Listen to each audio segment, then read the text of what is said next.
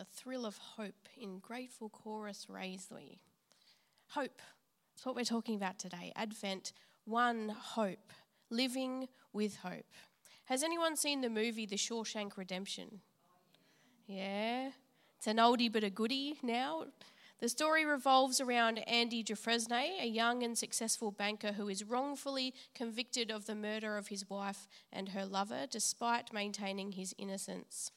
Sentenced to life in Shawshank State Penitentiary, a harsh and unforgiving prison, Andy must navigate the brutal realities of life behind bars.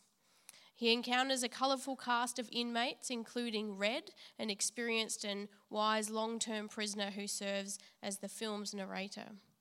And as Andy adjusts to prison life, he faces unimaginable challenges and experiences the cruelty of corrupt prison guards and the oppressive nature of the system.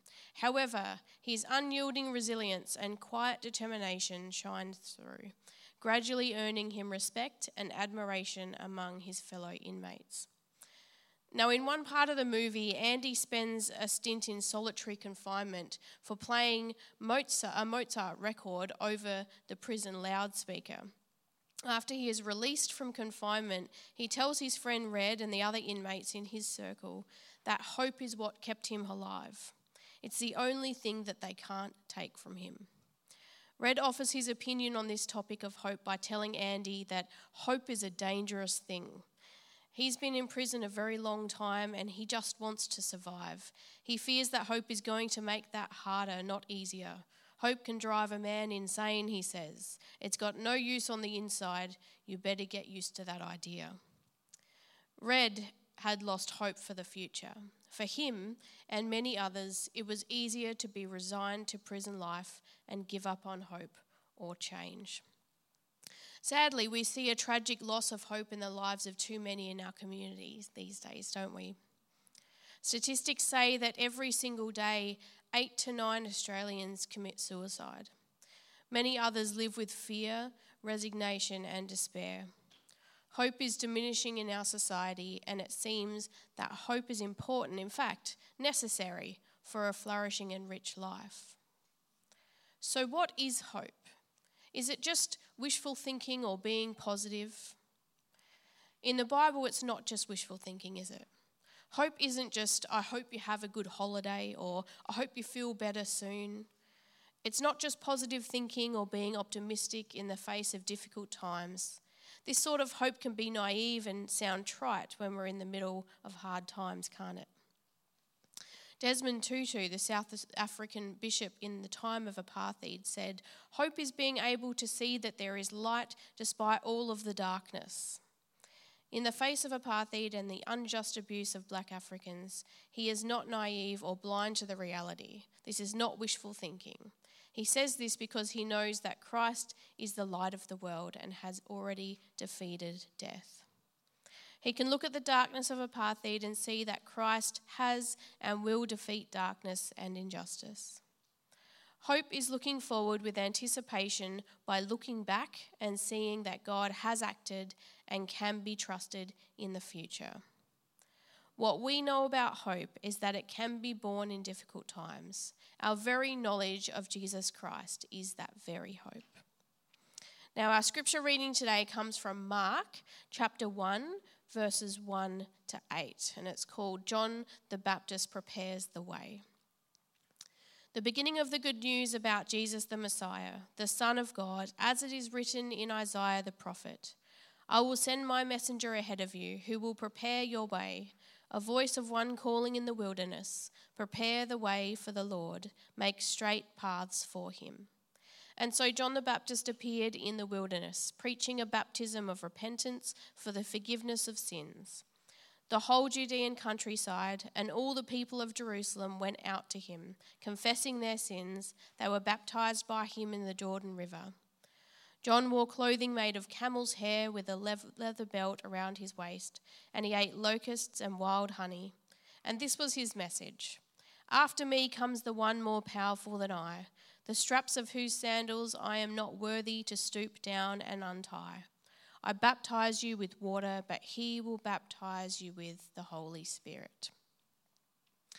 Now, John was a bit of an interesting character. Those who watched the Chosen series, he was interesting in that too, a little bit weird. He lived in the wilderness, clothed in camel's hair and leather, and he ate locusts and wild honey. He was, however, a popular figure though, maybe because he was a little bit weird, I don't know. But everybody in Jerusalem and people from all over the countryside went out to the banks of the Jordan River to listen to John preach and also to participate in his baptisms, which means not only was he popular, he was successful at what he was doing. For all this popularity and success though, John was not interested in the attention for himself. He was solely interested in preparing the way for Jesus. It was never about him, even describing the coming Messiah as someone whose sandals John did not consider himself worthy to tie. The baptisms themselves weren't invented by John either. They weren't his idea, nor was baptism unique for the Israelites. From ancient times, baptism was a well-known symbol, an outward sign of a new spiritual birth or entering into a new form of life. For those whom John baptized, it marked their confession that they were sinners, laying aside human pride and confessing the truth of what they really are. And this confession comes in the light of the knowledge that God loves them immeasurably and has the power to cleanse and restore. So what was it that kept people drawn to John's sermons and encouraged them to participate in baptism? What caused people from all over Jerusalem city and the neighbouring towns to travel to the wilderness to be baptised by this strange but insightful man? I'd say it was hope. There's no doubt these people were living in uncertain times, still awaiting this Messiah that the prophets spoke about long ago. They were clinging on to whatever hope there was left. These were difficult times. And it is true for us today also that we are living in difficult times, despite knowing how this story of Jesus pans out.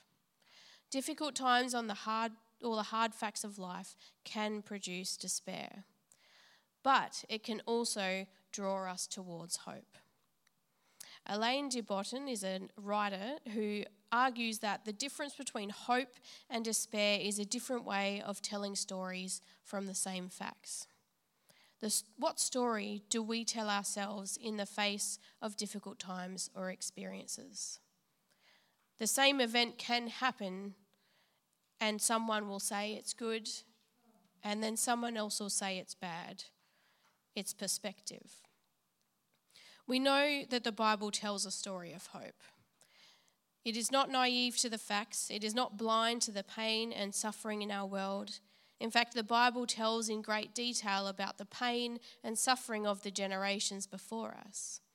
Yet it tells a story of hope because there is a good God who is working out his purposes for the world. In this scripture reading from Mark, the Jewish people are living under Roman rule. We all know what that is like in the scriptures. He then quotes from Isaiah, who was writing a word of hope when the Jewish people were in exile and living under the rule of Babylon. And then before that, they were living in slavery under the rule of Egypt. Despair was a common response. But Moses, Isaiah, and now John the Baptist encouraged the people to hope based on their knowledge and experience of God in the past. So today we can look at our worldly situations, financial pressures, climate change predictions, political and family conflicts, mental and physical health challenges, wars and conflict. When we think of and experience these things, we can experience stress and despair. Where do we look for hope when life is hard? But if we go back to the quote and say, if the difference between hope and despair is a different way of telling stories from the same facts, what then is the story that we tell? As Christ followers with divine knowledge of hope, what is the story that we tell? John the Baptist offers hope and invites the people to anticipate a person who is yet to come. He tells the people that he comes to fulfill the words of the prophet Isaiah, to be a messenger who will prepare the way for the Lord. He came to give them a story of hope in the cold, hard facts of Roman rule. He knew that God was faithful to his promises had acted in the past and would act again in the future, saying, "After he comes, the one more powerful than I, and I baptize you with water, but he will baptize you with the Holy Spirit." He brought a promise that God will come and act in the world. It's not wishful thinking or blind optimism, but a hope grounded in the steadfast love and faithfulness of God. He knew what God had done and promised in the past, and so he offered hope for the present and future. And we have the added privilege of living today on the other side of God coming into the world. We know the Jesus story. The people hearing from John the Baptist did not know about Jesus yet. They had not seen his life or heard his teaching, witnessed his death on the cross or his resurrection from the dead. They didn't have the complete scriptures that we have at our fingertips today in all forms, both paper and digital. We need only open the pages and read the words of hope laid out for us and see the evidence there. As Christmas approaches in 2023, we live in a different time and can tell a different story of hope, a better, more informed story of hope. We have a story that gives us hope for the future, an anchor for our souls, even as we face difficult times. In the face of despair, Desmond Tutu told the story of Jesus and his victory over sin and death and darkness. He spoke words of hope. He told a story of healing and reconciliation, not a story of violence and despair. God provides us with a story of hope. Jesus is the reason for us to live with hope even in the difficult times of life. In difficult times nationally and globally, we can remember that difficulties have been common for every period of history, right from the beginning. Empires and politicians come and go, and yet God remains the same and will one day put all things right. God is the creator and servant king who will restore everything, as he promised long ago through his holy prophets. In the face of the challenging facts of climate change or financial stress or global conflict or personal conflict, this is the story of hope and not despair. In difficult personal times, we can choose to remember that Jesus has defeated death and nothing can separate us from the love of God. And when the Bible says nothing in all creation can separate us from the love of God, it truly means that nothing can separate us from the love of God. Jesus has promised to return and wipe every tear from our eyes, and he can be trusted. This doesn't mean an end to the troubles of life today. We know that that's true, but it does remind us that we're not alone in the world. We live with the hope that God provides all we need and will one day put things right. Hope is not a feeling, but a choice and an action. It is the story we tell, and that story changes the way we live and the way we act. Our story is that there is a God who loves us and has defeated death and suffering, and we can live with hope in him. As the events of the Shawshank Redemption film play out, Red comes to see the wisdom of Andy's story of hope. Andy has escaped from prison, and Red can look back on his act, trust Andy, and have hope for the future. In a voiceover at the end of the movie, he says, "I hope I can make it across the border. I hope to see my friend and shake his hand. I hope the Pacific is as blue as it has been in my dreams. I hope." Like Andy and like John the Baptist, we not only accept hope for ourselves, but we can tell others about hope too. Like I said earlier, we are witnessing far too much despair in our world today. Far too many are at the point of completely losing all hope. It is significant when one finds themselves there in the darkness of hopelessness. It takes a lot to get there.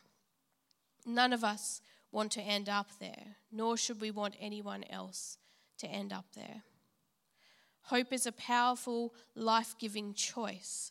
In light of the story of Jesus, we can live as people of hope this Christmas.